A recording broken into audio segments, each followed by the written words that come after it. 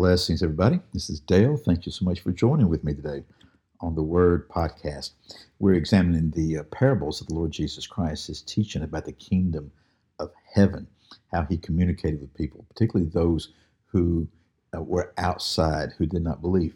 And we've been looking in Matthew chapters 20 and 21, particularly at sort of the context of what's happening in the flow of Jesus's life here.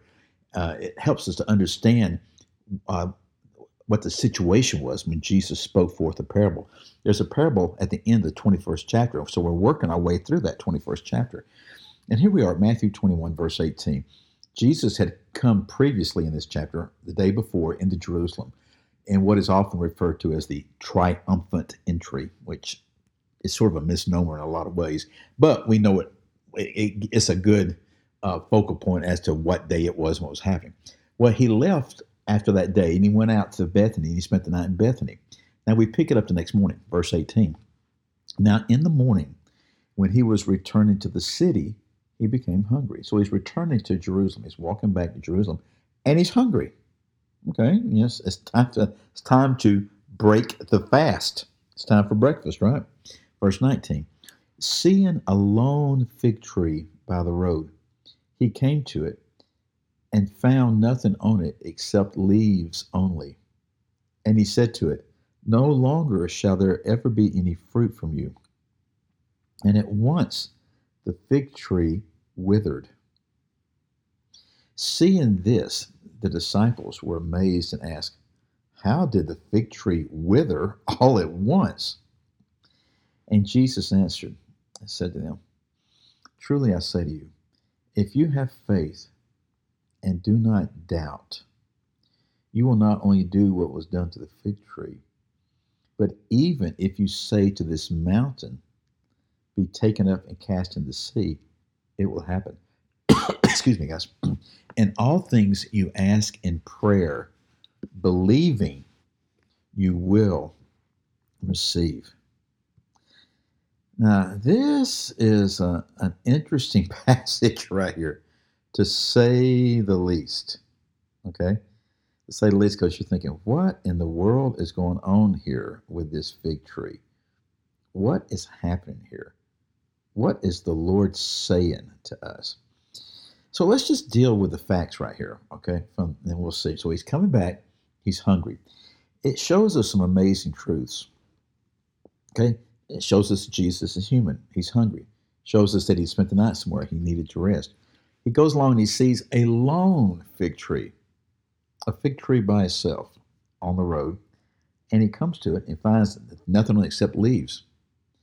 And so it's got leaves. It looks good. It looks healthy. It looks great, but there's no fruit. So Jesus says to it, No longer shall there ever be any fruit from you. And at once the fig tree withered. At once. The disciples saw this. So you've got several things going on here. You've got a miracle from our perspective happening here. And the disciples even acknowledge that. Like, how can a fig tree wither all at once? How can this happen? But we have really a parable in the natural here, sort of, because Jesus was doing this not so much, and like I'm looking at the Bible right now, and it has a heading right here, Jesus curses the fig tree. I don't even like that title. It's like Jesus has a personal vendetta against this fig tree. Sort of sets this thing up. Well, Jesus was mad and angry because the fig tree didn't provide him food. That Jesus is acting maliciously, that Jesus is acting out of sin here. None of this is true. And it wasn't he cursed the tree because he's angry and mad at the tree. He just simply says, hey, no longer shall there be any fruit from you, because there wasn't any fruit. Now, there's all sorts of things written where people will say, well, it was a time of year where there wasn't fruit, et cetera, et cetera. That's not what the point is here. The point is what Jesus says in these last two verses. So listen carefully to this. He says, truly I say to you, and he's saying to the disciples that are with him, if you have faith and do not doubt. In other words, if you believe, it's that Greek word pistis that we see all the time. If you are faithful, if you walk in faithfulness, if you believe, if you truly believe, if you believe and do not doubt, okay? And do not doubt. if you believe and do not doubt, you will not only do what was done to this fig tree, but even if you say to this mountain, be taken up and cast into the sea, it will happen. What is he saying here? He's saying this: you must believe, you must have faith, and do not doubt. If you will have faith and do not doubt, then what you will say will happen. What you will speak will happen.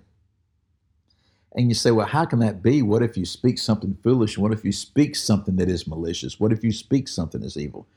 Well, here's the thing. If you believe, and this goes in the balance of all the teachings of Jesus and the scripture, if you believe, if you are walking in that belief, then you're going to be doing what you see in John 15. We talk about all the time. You're going to be abiding in the Lord. If you're believing, if you're abiding in the Lord, then you're going to have the mind of the Lord. And what you speak will be that which the Lord desires to be spoken. That's what it really gets to. And people say, well, you never can get like that. Oh, really? Then why has the Lord told us to do it repeatedly?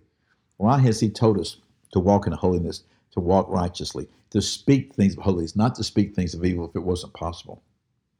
If we're dead to flesh, if we're submitted to the Spirit, if we're dead to self, if we're empowered by the Spirit, then the things that we speak will be the things of heaven. That gives us more insight to what Jesus said earlier. What you bind, what is bound in heaven will be bound on earth.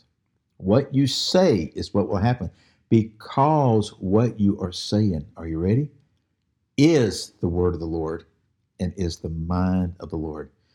So if you have faith and you do not believe, and you feel like you're supposed to say to a mountain, be taken up and cast in the sea, it will happen. Verse 22 gives us even more insight. And all things you ask in prayer, believing, you will receive. See, when you believe, when you have faith, and you're in prayer and you're asking in prayer, and it's not that the asking comes from us and our flesh. It's when we are in prayer and in communing with the Most High God that we receive the mind of the Lord, and we receive from him what he is wanting to do. See, we still too often believe that prayer is a one-way thing from us to God. Prayer is communing with the Most High God day in and day out with every breath. And as we're praying, he not only do we send things to him, he sends things to us, we receive from him, so that the things that we're asking are the things that he's desiring to do. All things you ask in prayer, believing, you will receive. Even that belief, even that faith, even that ability to not doubt doesn't come from us. It comes from the Most High God. That's the reason only true believers can actually experience this, okay? Because we are in relationship with the Lord. Not only is he upon his throne, he is within us. It's an amazing passage. The more you think about it, a lot of times people say, well, we can't do it, can't do that, or I failed because I don't have enough faith. Is this? No. You walk with the Lord, you abide with the Lord, you believe, you commune with him in prayer on an ongoing basis. Yes, there's special times when you go hide yourself in the closet. Yes, I understand that. But day in and day out with every breath, and watch what happens. What you will say, what you will do is what he will want you to say, what he will want you to do, and he will release and you will receive, and the Lord will be glorified. Think on these things. Matthew 21. Again, I'm Dale. I'll see you in the next episode. Goodbye.